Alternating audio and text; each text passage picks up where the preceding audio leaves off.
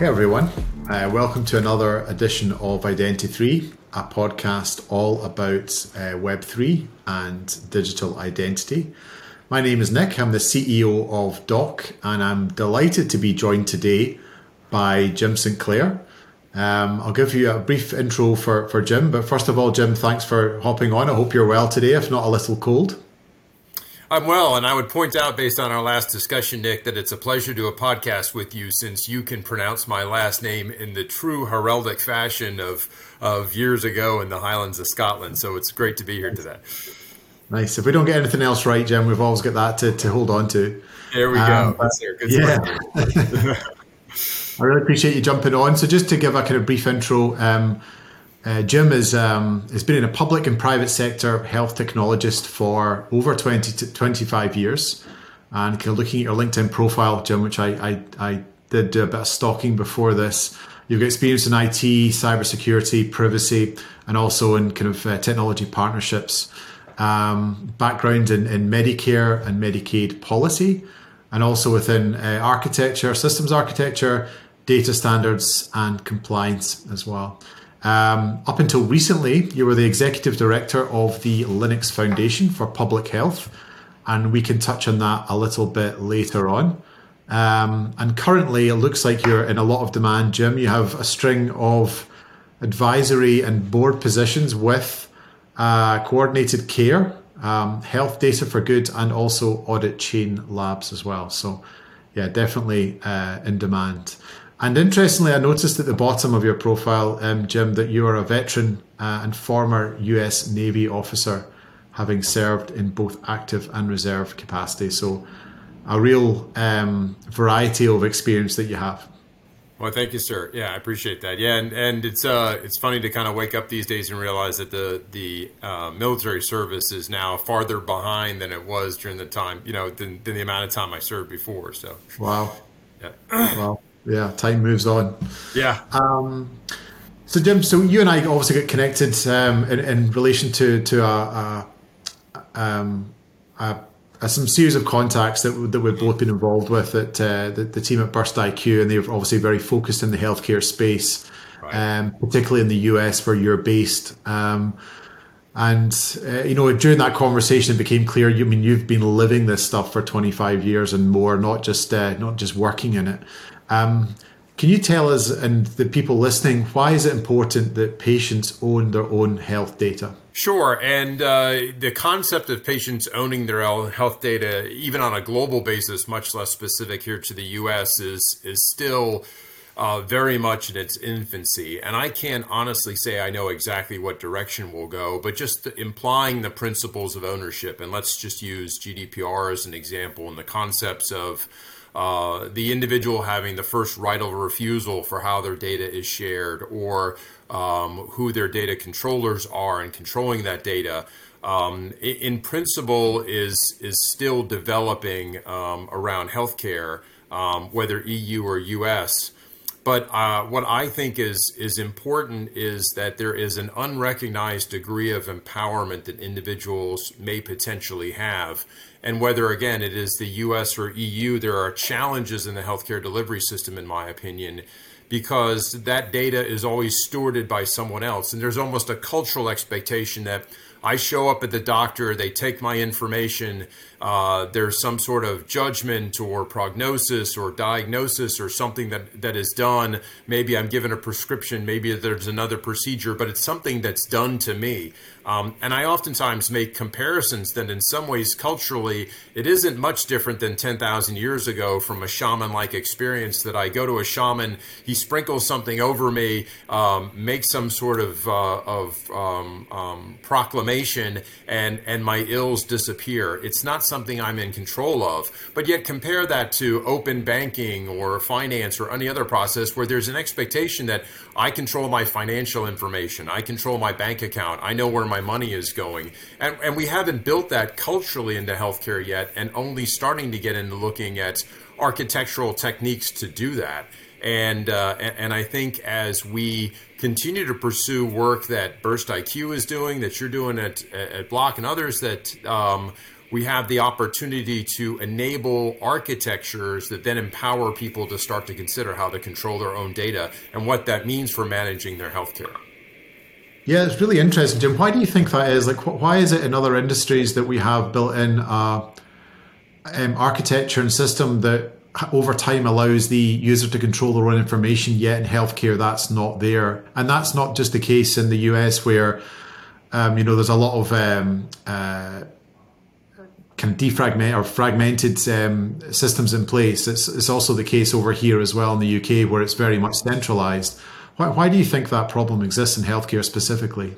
And again, to take that global perspective, Nick, I think, again, it is just because regardless of the degree to which culture has advanced around controlling my information for finance, controlling my information for employment, somehow healthcare, health information has just never been presented in a way that an individual controls it. And again, to keep from getting into something specific around how the commercial market is set up in the U.S., I think there's always been an attitude the doctor knows best. I'll use this as an example. Maybe one of your listeners will correct me, but as I understand it, for instance, in Germany, there have only been recently changes in terms of patient access to their data. And that, as I understand it, historically, there were rules around the doctor actually controlling whatever that source of information was. And it's been within the last 12 years that there's been more of a global push for electronic healthcare records. Before that, they were paper records, and very few people carried their own paper records around. Those paper records were stored with their doctor, and their doctor had purview over them. We mentioned being in the military, and there was a point when I did carry my own military records and military charts around, but I can't say I ever thought in terms of, hey, I have this and I'll only share it with whoever I want. I was there to essentially, curate or manage getting it from point A to point B, but someone else held that data. And I think kind of skeuomorphically, the idea behind the paper record and a whole bunch of documents being compiled about you, controlled by somebody else, is carried over into the electronic day and age that is different than before. And it's interesting, you talked about the digitizing of health records there, and I know that there's been a few kind of fumbled attempts, at least in the UK, for costing many billions of dollars. The last it was certainly many years ago, and I'm still not sure we're that far along in terms of digitizing them. That's one aspect of how do we achieve patients owning their own data, because it is unrealistic, like you said, for people to be carrying around like cardboard folders with all their healthcare information. What other aspects do you think there are? Do you know that there are, Jim, towards giving individuals control of their own health records? Yeah, good question, Nick. And I think, again, to use the electronic health record as an example, there has still been this mindset around a record and thinking in terms of a digital record in the same mental framework that you would a paper record. It's a record, it's a file, it's a document.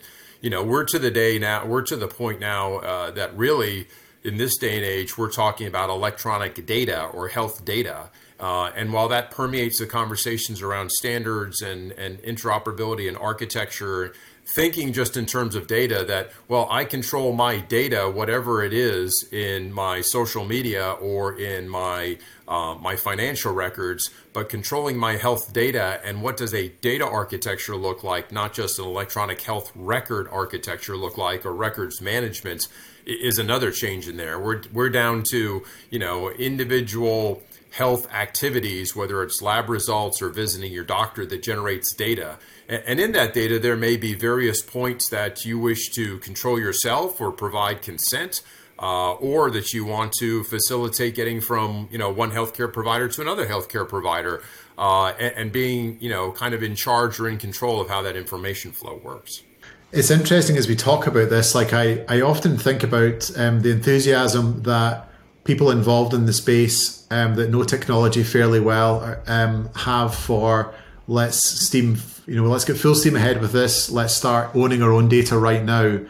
But in the back of my mind, I also think about some of the kind of Luddites amongst us and older people who are maybe not as comfortable with technology, and think about how are they going to manage their digitized health records. So I can see that being a real cause of friction. How do you think we help patients become better prepared for kind of managing these health records? Yeah, speaking to the U.S. specifically, I think it's an issue of health literacy. So that I think the culture of understanding and improving controlling your healthcare data comes with literacy. And for instance, here in the U.S., we just recently passed the Cures Act, CUERS, which specifically puts in new frameworks for empowering patients to control their data, to manage how data is exchanged, requirements for data exchange that may not be there. I could ask 5 people on the street and they've probably never heard of it or understand what the implications are. I also think that you make a great point about what it really means to own or control your own data. And as I participated over the last couple of years with My Data Global and Gaia X and organizations such as that, I triumph that sort of approach. But coming from the healthcare sector standpoint, there are practical concerns where it may not be just the individual, but we need to enable this sort of capability for the caregiver. Again, in the U.S. specifically, it can be very challenging for a caregiver that has full responsibility, that by circumstances has to have full responsibility for an elderly family member, a disabled family member, but legally making sure that they have control over all of that information on behalf of the person they're taking care of is still an architectural and a policy challenge.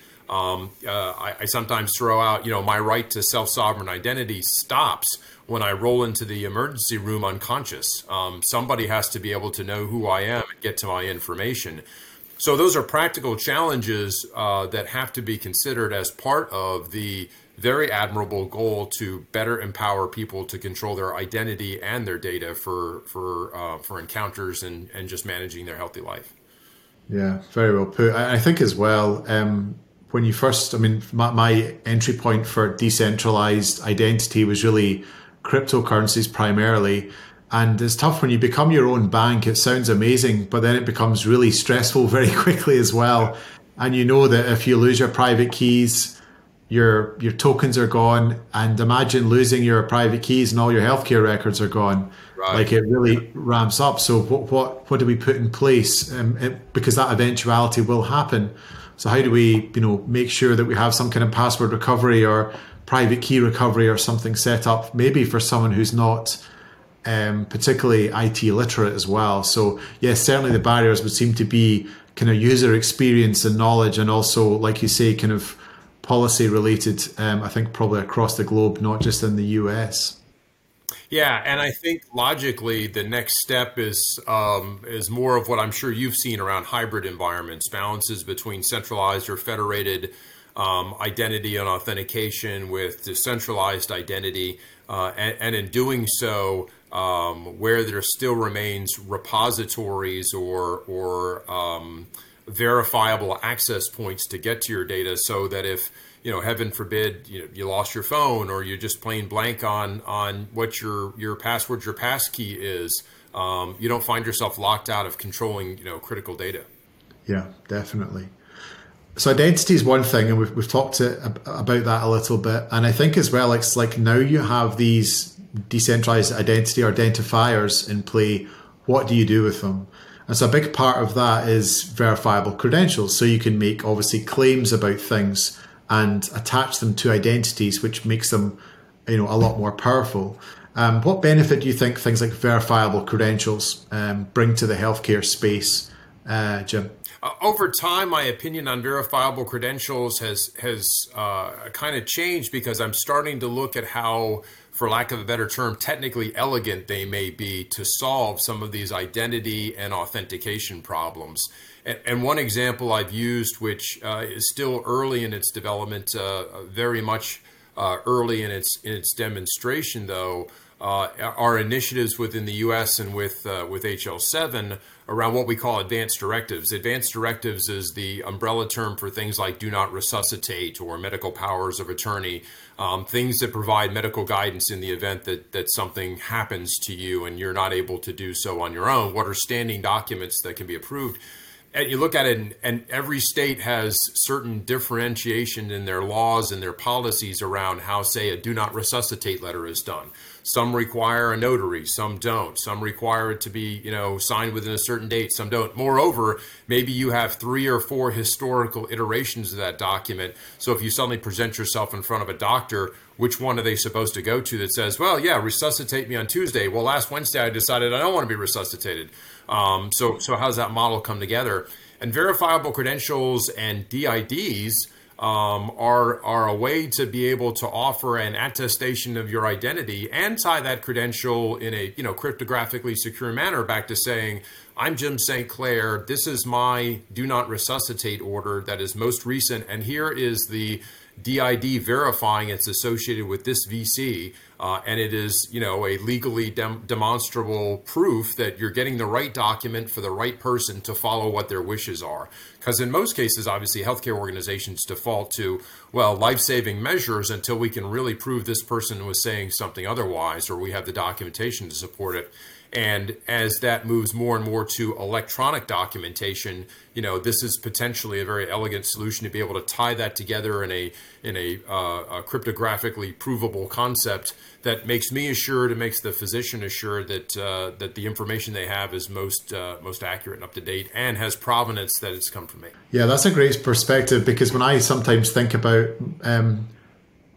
digital records, I often think of someone leisurely going into the doctor because they have the flu, and they sit there and they've got time to, send a verifiable credential across containing the bits of information that the doctor might need to know about them. And they can look at that and diagnose them and send them off to the pharmacy with a prescription.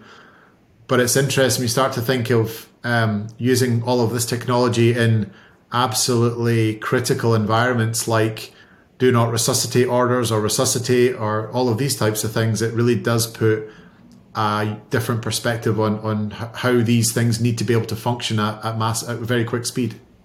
Absolutely. And another challenge that we're trying to address is that of patient identity. And in healthcare, when we talk patient identity, it's very much concerned around life safety and proper administration of care and properly sharing information. So that we know for sure that if Jim St. Clair is coming in for surgery on his right leg, we have the right Jim St. Clair, and this is the right procedure to be done. And that right now involves a whole host of processes and disconnected systems that have to require you to present the same information over and over again each time. What if we roll that into a verifiable credential that is from a proven issuer that is trusted by the authority to say, if I present this credential and say a biometric or something else, then you've proven I am who I am. These are my associated records that have electronic provenance, and we can ensure that you're talking to the right person, which is you do more electronic data exchange, i.e. I have my records in a hospital here, and I'm trying to send my records to a hospital there. A verifiable credential from a proven issuer that both organizations can agree to and facilitate that electronic exchange. To take a slight change of pace, we'll kind of get back into because the questions or your answers at least are very kind of intriguing, and it's great to have like a totally different perspective on things, somebody who's been at the coalface a little bit. But I'd noticed, and when we started kind of corresponding, Jim, you are the executive director of the Linux Foundation Public Health. Can you tell us a little bit about what that organization does and then your kind of role within that? Yeah, sure. Linux Foundation is a global 501c3 non-for-profit membership association entirely focused on open source software projects and development. Linux Foundation Public Health was kind of founded out of the pandemic with support from member companies around open source software techniques and tools for pandemic response, for exposure notification, vaccine management, etc. We carried that through for a couple of years and did explore some other forays into open source digital health, which is a very large global community as well. But we, with the change in focus around COVID and COVID response, that project has kind of sunsetted as well, and some of those different open source projects moved into other areas, which I guess is a good definition of success. So. Yeah, it definitely is. I think COVID changed the lives of many people twice. Yeah. when we're going into it, it had the change, and then of course at the kind of tail end of it when we are kind of learning to live with it as well. But it does look like, like I was saying at the start of the show, that your time is, pretty much taken up with the other projects that you have in terms of advising a lot of other businesses. It seems that you like the variety of dipping in and out of different projects. Yeah, at the moment, since moving from the Linux Foundation, I've had the opportunity and the pleasure to engage in advisory work in a couple different roles. And Coordinated Care, which is highlighted on my LinkedIn profile, they're a small startup located in Atlanta, Georgia, and our particular focus is opportunities for digital health and open source digital health for rural healthcare, not only to help rural healthcare survive, which in the U.S. is a significant challenge, but also to help it thrive and find new models for economic development for rural healthcare using health IT and digital health. One of the challenges that rural communities across the U.S. face is what we call economic extraction. A big company from outside the county or rural area moves in, and they may provide jobs and they might provide a base for economic activity, but the profits, the focus of the organization, the P&L, all go back to someplace else. So finding ways to develop, self-organizing economic areas within rural communities is critically important. And of course, a hospital oftentimes serves as an economic generator. It's seeing the folks in that rural community. It is employing people locally. They reside locally. It provides services back into the community. And so it's a great area to explore for improving economic incentivization. Yeah, it's definitely one thing to have a solution for something, but there needs to be, quote unquote, a business model to go around it as well, that benefits the people in that ecosystem. So that's often a part that's maybe forgotten, but obviously kind of not in this case. Yeah. It was interesting to hear you talk, Jim, about the work with the Linux Foundation and open source software. What do you see as the kind of, the benefits for open source software are relatively obvious in terms of lots of different organizations and companies being able to share not only ideas, but be able to share actual potentially code that they don't have to write, that someone else has written, that they could integrate into their solution that's potentially documented for them as well. So those benefits are probably quite obvious. What would you see as the challenges for using open source within healthcare? Yeah, from a U.S. perspective, one of the biggest challenges is just understanding and cultural expectations. This might be a bit controversial, but I've been open in some of my comments elsewhere about, let's take a question around maternal health and maternal health services as part of planning for labor and delivery and care. And I've seen the question raised, what startups are focused on problems with maternal health? I would come back and say maternal health is a population health issue and should be addressed through digital public goods. And for those that aren't familiar with the Digital Public Goods Alliance, I think that's a great place to take a look at what their model is, based on the philosophy with the UN that public goods are things that are provided for the public infrastructure, whether it's water projects, transportation, and healthcare fits in there. And it's a recognition that population health is a public good issue, or an issue of public goods for public society. So shouldn't there be digital public goods that help support that? And those might be electronic health records. They might be health information exchange. They may be patient monitoring. But it's first and foremost taking the approach that healthcare issues are not just something that are designed as economic incentives or something that drive, monetary investment, but they're population health issues and addressed at a population health level. I think my next question was actually going to be around the kind of global standards and stuff around healthcare data, but I think you've kind of partly answered that one there, and in some of your other answers as well, ensuring that there's an accepted way for example, records to be transferred, and that obviously protect the patients and the privacy and security of their information. Would you want to add anything to that question or to that point, Jim? Yeah, absolutely. That was well said, Nick, and I will call out specifically Health Level 7, HL7.org is the international standards body for health data. They work very closely with ISO TC215 as the international standard for use of health data. Currently in 2022, we're using advancing the use of fast health information resources, or FHIR, FHIR. And of course, that has all kinds of fun with spinning things like setting healthcare on fire and so forth and so on. But that is going through a process of electronic uptake in the U.S. and its digital health systems, and is also beginning to be adopted internationally as well. I think that's the important thing as well. Like, it still seems that there's a lot of our health systems are still very siloed within the countries that we're in. I know that sometimes the EU is trying to become better at that and pull together whatever 27 member states into one kind of healthcare system, but it's still very, very fragmented.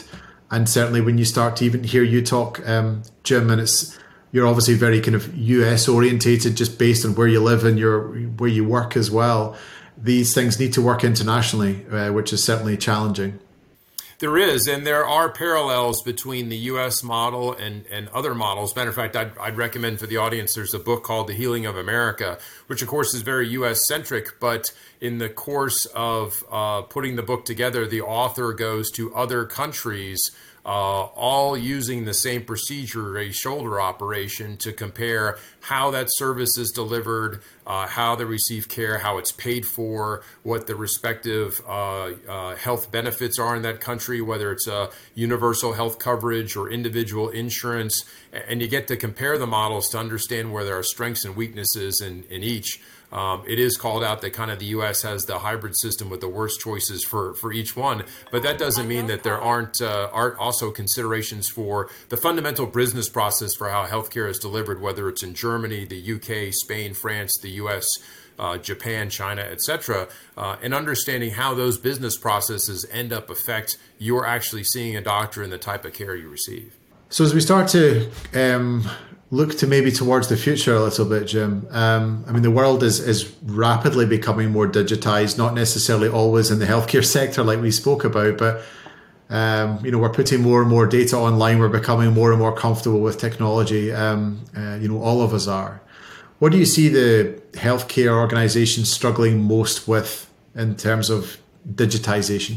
Great question. And I'd actually throw out on a global scale, the challenge that I see in the next 10 years is just the demographic challenge of having doctors. The U.S. is not alone, and in fact, it may have some better and some worse challenges than others in terms of just the demographics of their population as a whole, and what that means for the workforce, and then what that means for healthcare in particular. An example I use is that we have the American Association of Family Practitioners, of which the median age is 55. Well, that basically means that in 10 years, the median age of the entire association is going to be at the retirement age.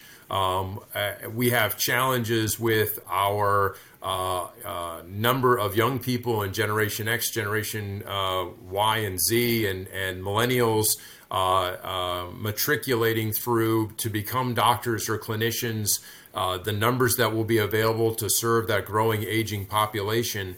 And it actually kind of goes back to something I used to say when I was a consultant in public sector working in robotic process automation. I would tell an audience in the public sector, robots are not here to take your jobs. Robots are here to do your work because you won't be here anymore. And so what do we need to start thinking about when we have, a relative amount of time to consider this before it's another hair on fire problem, to say, hey, 10 years from now, we're going to have 20% less doctors or 20% less oncologists. What automated procedures do we consider? How does AI come into that? What kind of virtual care do we consider? How do we use new staffing models to consider all of that? And of course, digital health plays a critical role in all of that. And that is only now in some corners being considered. The African National Development Bank Group has a healthcare strategy for 2030, and their underlying vision is virtual care first, in-person only when necessary. You can argue all day as to whether or not that's the best way to receive care. And certainly if you ask 10 doctors, they'll give you 10 different perspectives. But it's taking kind of that line in the sand that says this is a way we're going to have to do healthcare by 2030. And how do we build an optimized infrastructure to support that?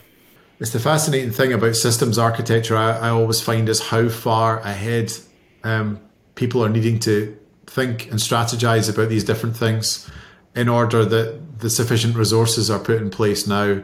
And it's partly exciting, but partly, for those involved, terrifying. I think you phrased it as a hair on fire moment, like it most certainly is. And it must be difficult to sleep at night with some of those questions burning on your mind.